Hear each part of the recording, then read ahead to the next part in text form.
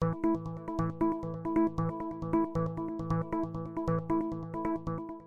is Mayo Clinic Talks, a curated weekly podcast for physicians and healthcare providers. I'm your host, Daryl Chutka, a general internist at Mayo Clinic in Rochester, Minnesota. Today's special episode is an excerpt from the Mayo Clinic Pediatric Days Conference. This annual conference provides an interdisciplinary update in the latest strategies for providing timely and effective evidence-based diagnosis and management plans for multiple aspects of pediatric and young adult health. Today's selected presentation, You Did What? Uncovering What Kids Are Eating, is presented by Dr. Charlotte Van Doorn, a Mayo Clinic pediatric and intensive care specialist. Let's listen in. I'd like to thank Drs. Cook and Drs. Johnson for allowing me to speak today.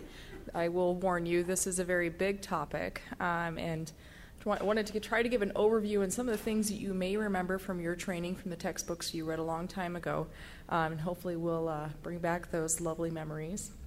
I have no disclosures. I would like to disclose that poison control is an excellent resource and should be used as much as possible. I think some of us can remember these fun stickers we used to place all over the house as young children, and perhaps should still be doing today. So I thought I would start out with a case example, something that as a critical care doc I hear a lot from my emergency room colleagues, my primary care practitioners out in the community. So you're on call as the on-call pediatrician. You're urgently called by the parents of Haley, a lovely 14-year-old female that you have followed since birth, so you know her well. Mom reports that Haley took a handful of pills about 30 minutes ago and is now lethargic and vomiting profusely. On further questioning, you learn that she was recently prescribed an antidepressant, you're not sure which, for decreased mood and poor sleep. So what are you most worried about? And what would you recommend for this family? I think a lot of us in the community, if we receive this call, the first thing that comes to mind is please send your child to the ER as soon as possible. I'm very worried. And keep in mind that, yeah, she's on an antidepressant, but what else could she be exposed to? What else could this be? She's 14. And as we know, kids are getting younger and younger and getting into more and more things. So learning objectives for this talk. I'd like to identify common presentations for specific ingestion types, something to keep in mind. Discuss appropriate workup for these toxidromes. I'll try to break them down into groups and hopefully be a little bit easier to remember. Describe the acute management strategies to minimize toxicity. This is something that you may do out in the community, you may do in the emergency room, or I would do in the intensive care unit to help minimize end organ disease and issues. Determine outcomes of specific ingestions as well. So epidemiology, more than 2 million toxic exposures are reported to poison control each year. 2 million. That's a ton of phone calls, okay? Most common calls are actually quite interesting. Cosmetics, personal care products, cleaning substances, analgesics, foreign bodies, topical agents, and plants. So you think of that toddler who's gotten into something they shouldn't have gotten into. But I will say, as an intensivist, I call poison control all the time. For my teenagers, for my children, my toddlers, whatever it may be. They're an excellent resource. Morbidity and mortality, interestingly enough, are uncommon. So I say this with a little bit of pause, okay? The kids I see have a lot more morbidity and mortality than other children, but the vast majority of plants that your 2-year-old got into are probably going to be okay for that child. So keep that in mind. Poisoning is more common in children less than 5 years. They don't know what they're putting in their mouth. And only 10 to 15% of these 2 million calls came for children greater than 5 years. Of note, this could be a bit skewed. You may stop calling poison control for the Celexa overdoses because you've seen so many of them. So keep that in mind. And teenage poisonings are often intentional and often multi-drug. I'll spend a little bit of time on this today, but keep that in mind. Mom, I only took my antidepressant, and your urine direct stream comes back for benzos and opioids. So you know there's more going on than meets the eye. So toxidromes, we'll spend a few moments on this, okay? So there's the symptomatic or adrenergic agents to keep in mind, your cholinergic agents, your anticholinergic agents, and then, of course, your opioid agents. Hear a lot about our opioid crisis right now. Does anyone know what plant this is? Yes, Datura, yes. Exactly. So this is Jimson weed. This is something you can be exposed to in lovely farming communities where I come from. and can come in with some of these symptoms, and it actually proposes a potential treatment therapy for organophosphate ingestions as well. So it's a great weed, but it can be out in your community, and you can be easily exposed to these things.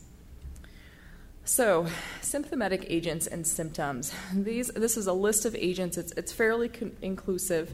You can see things that we prescribe all the time. Albuterol, we see these effects a lot. Terbutaline, caffeine, catecholamines, and then things are a little more ominous, like cocaine, ephedrine, ketamine, something I use a ton in my ICU practice. I know my colleague Dr. Manenbach uses a ton in the emergency department.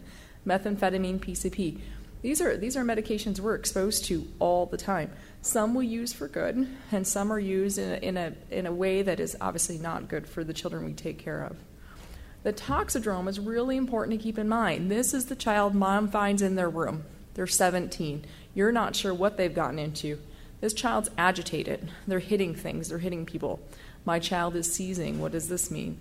Look at their pupils. We'll talk a bit about how you work these patients up. The pupils will tell you a ton. What are their vital signs doing? Are they sweating? Are they warm? Are they cold? Are they hot? Ask about fevers, cool skin, things like that. So this is the bear chasing you. This is this toxidrome. So something to keep in mind, okay? Bear is chasing you, your eyes dilate, your heart rate goes up. You expend energy to get away from said bear. So that's symptomatic agent. So if you see a patient that looks like this is what you're dealing with, okay? So I would be remiss if I didn't talk about ways to treat this. It's really dependent on target sites, okay? So when I use these drugs in the ICU, I think long and hard about, is this a beta-1, a beta-2, alpha-1, alpha-2, what effect am I expecting? But know that some of these drugs that children, young adults get into are dirty drugs, is what I call them. They may not act on those sites as you would expect. So if it's a beta-agonist, you may have tachycardia.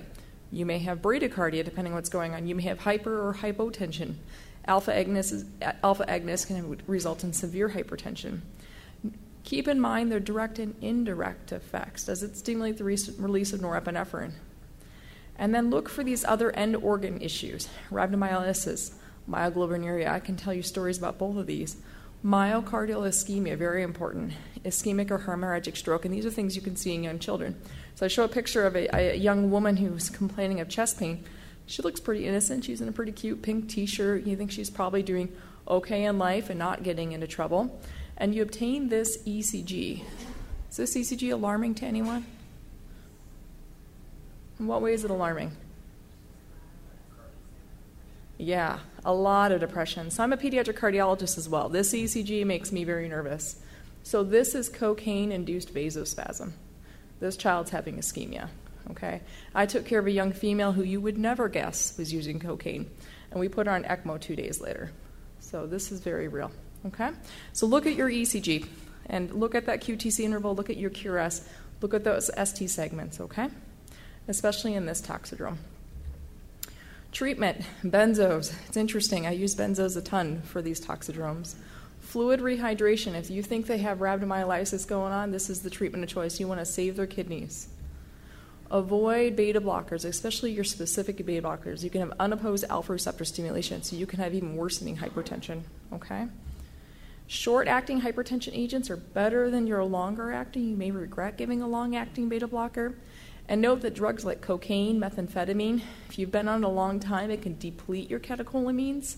You treat it and they go into cardiovascular collapse, and that can be very dangerous, of course. So keep that in mind. All right, so moving on to cholinergic agents and symptoms. These are less common, but things you may see, especially if you're out in the community or rural community. Yes, the mnemonic dumbbells comes back. I'm sure all of us can recall this from our med study review or whatever we've used for our boards.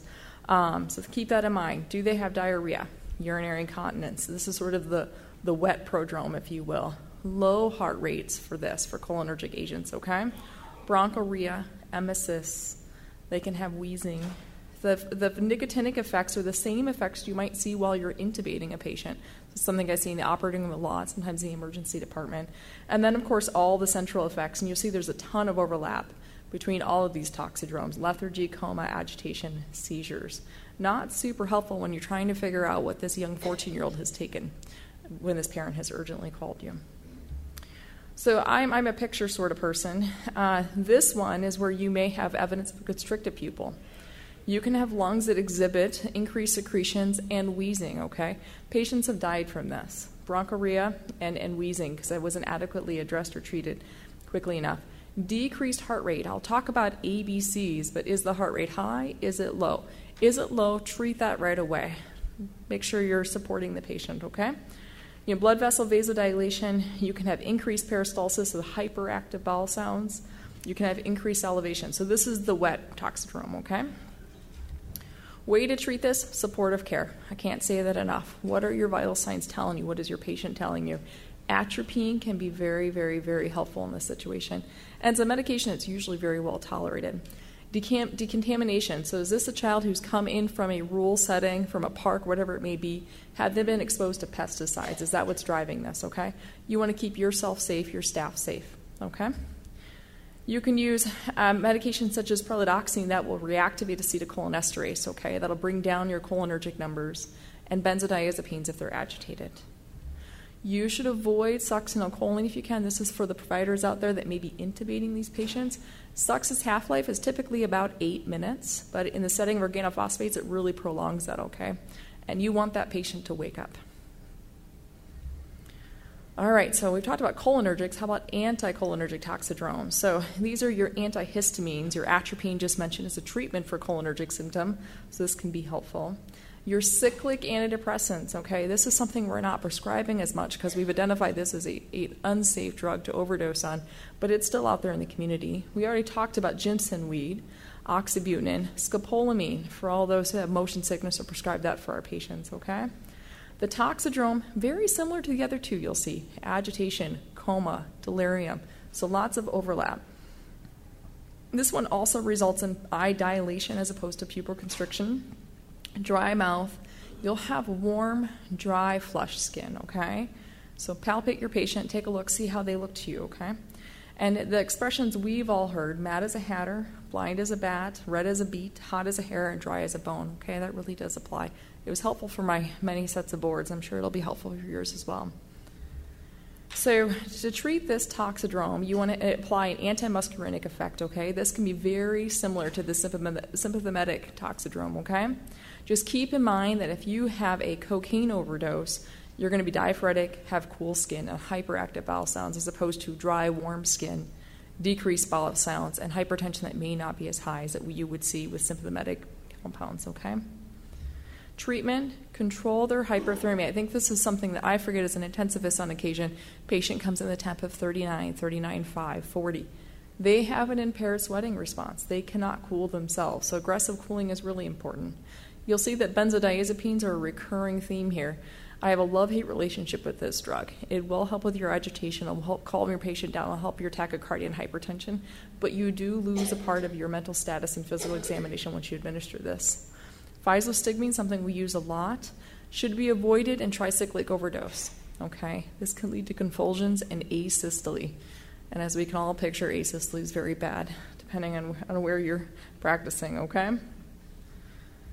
So opioid agents, this is a huge hot topic. I actually watched a really interesting video. It's available online. It talks about life in Cincinnati for a week and talks about their fentanyl and opioid abuse and overdose community. And I think this video outlined 22 deaths, 280-some overdoses, the use of naloxone in several patient groups, and just talked about the burden of this in the community. And this is something we do see and we will see. So as one might expect, respiratory depression, coma, meiosis, very common, bradycardia, hypotension, and decreased motility. We deal with this a ton. Treatment, naloxone, it's great. I use this a ton. In fact, when I get all of my ERT and RRT pages in the hospital, this is the first drug that comes to mind. I'm always worried it's an overdose of narcotics. It can be given in multiple routes. You need to monitor for acute withdrawal syndrome. So if you have a 17, 18-year-old, you're not sure if they're using these medications a lot, they may withdraw acutely with naloxone.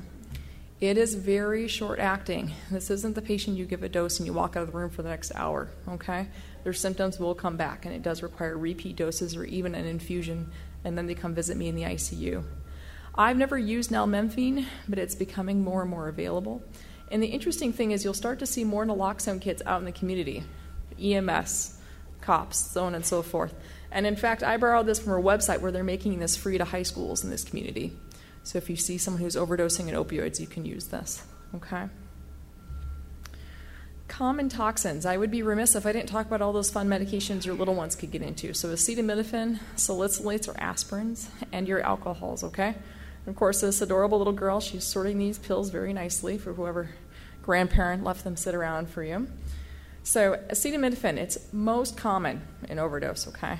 I don't know why they pick this med, but they do.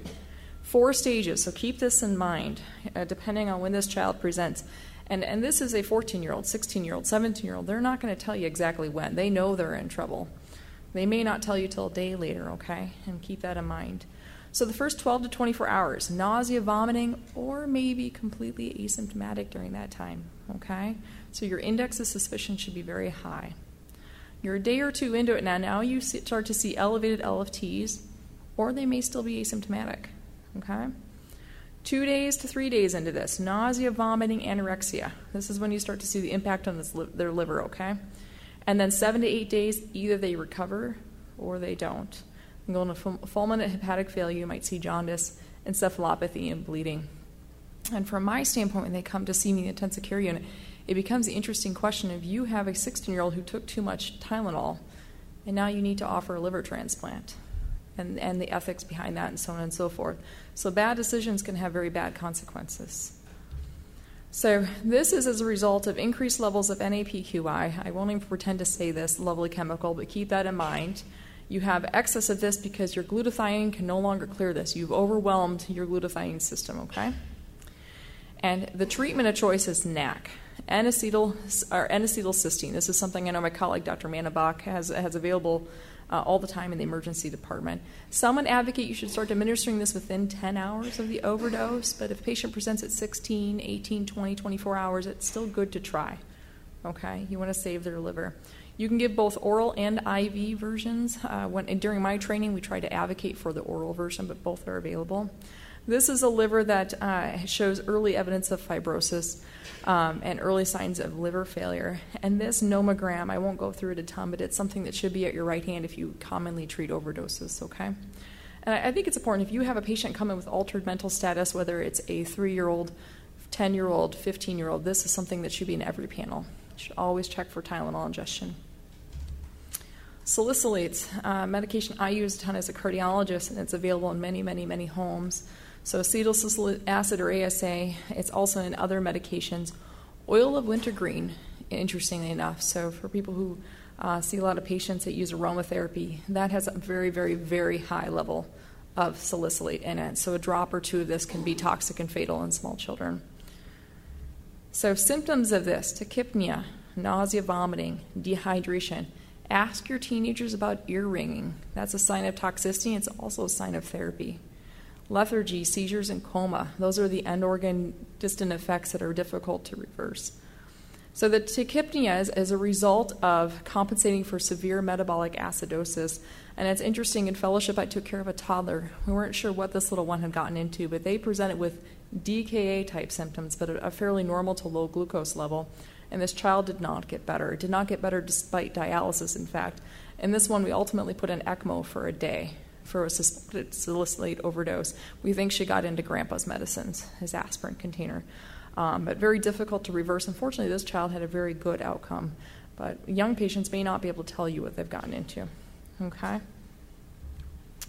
So diagnosis, you can use Phenastix. It's not something I've used a ton, but maybe my colleague, Dr. Manabach, has.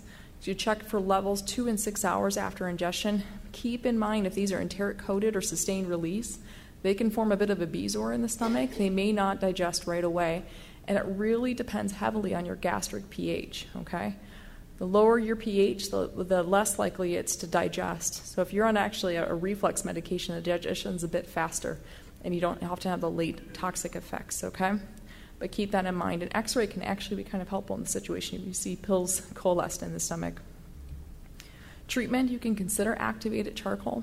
You can use sodium bicarb for urine alkalization or hemodialysis. And this is something I would not delay on if you feel like they're overdosing. And just go ahead and put that in place. It's better than the end organ effects or death that you may see. Ethanol. We see this a lot. a lot in our teenage population, and it's getting younger and younger, okay? Things to consider: mouthwash, perfume, cologne, topical antiseptics, they all have an alcohol component.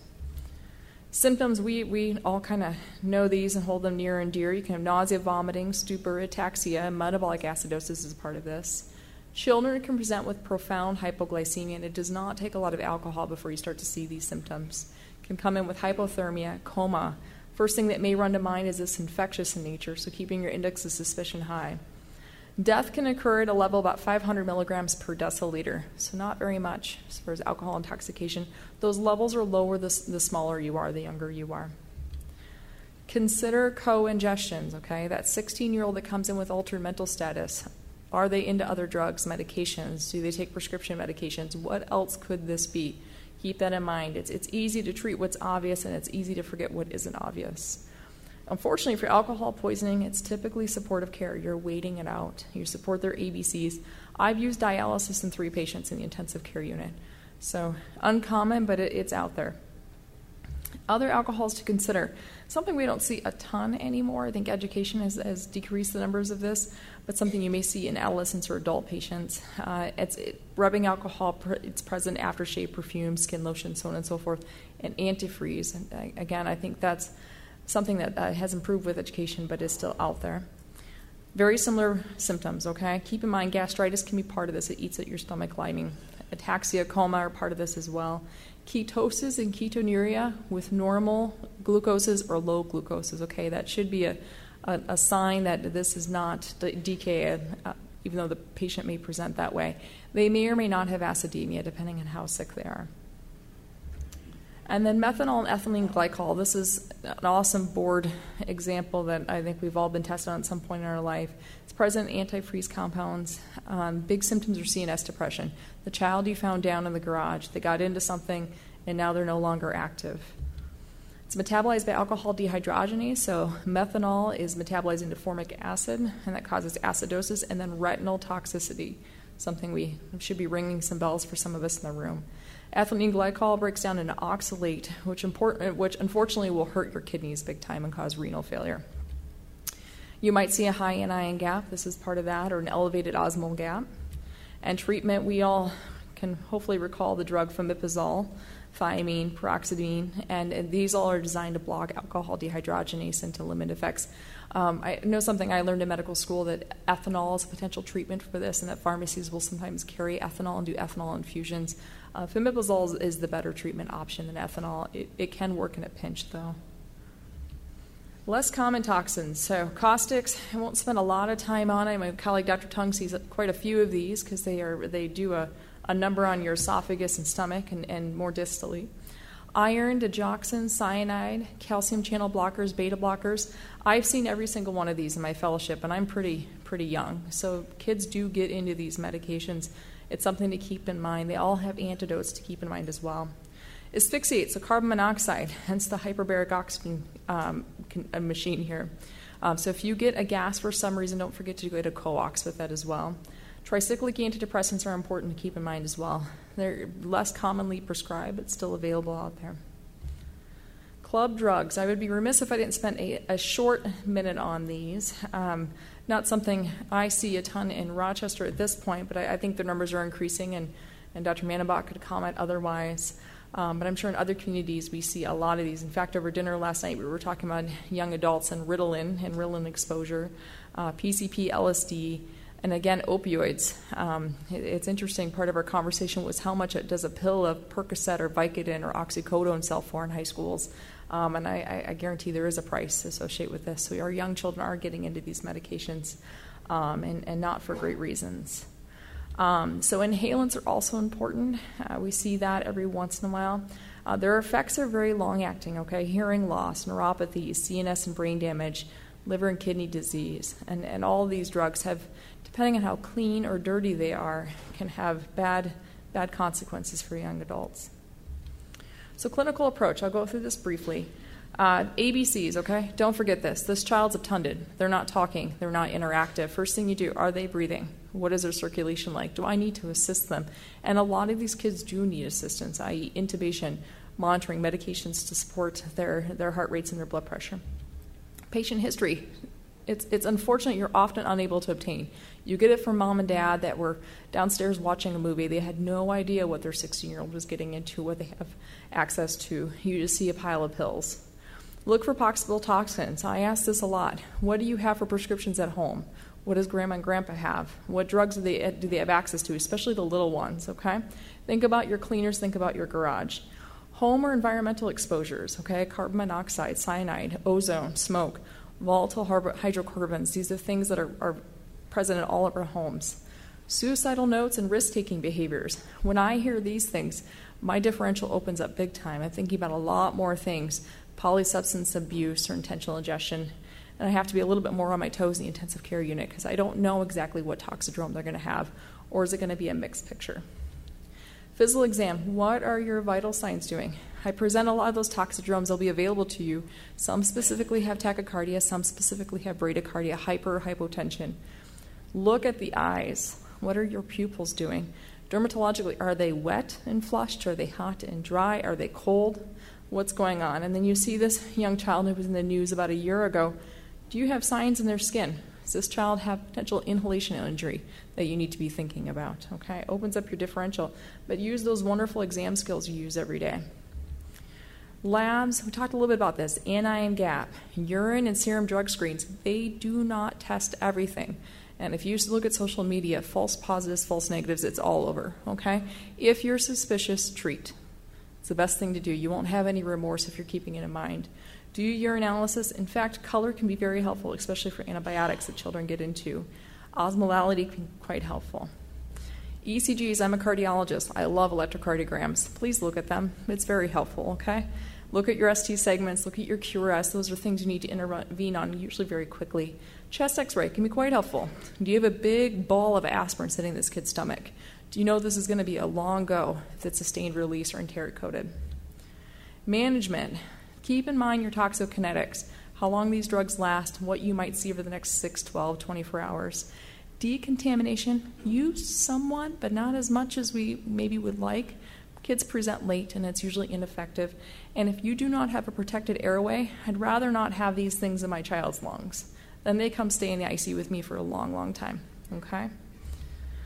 Antidotes, I won't go through these, but there are a lot. And as you look at this list, some things may come back to mind as far as board testable questions.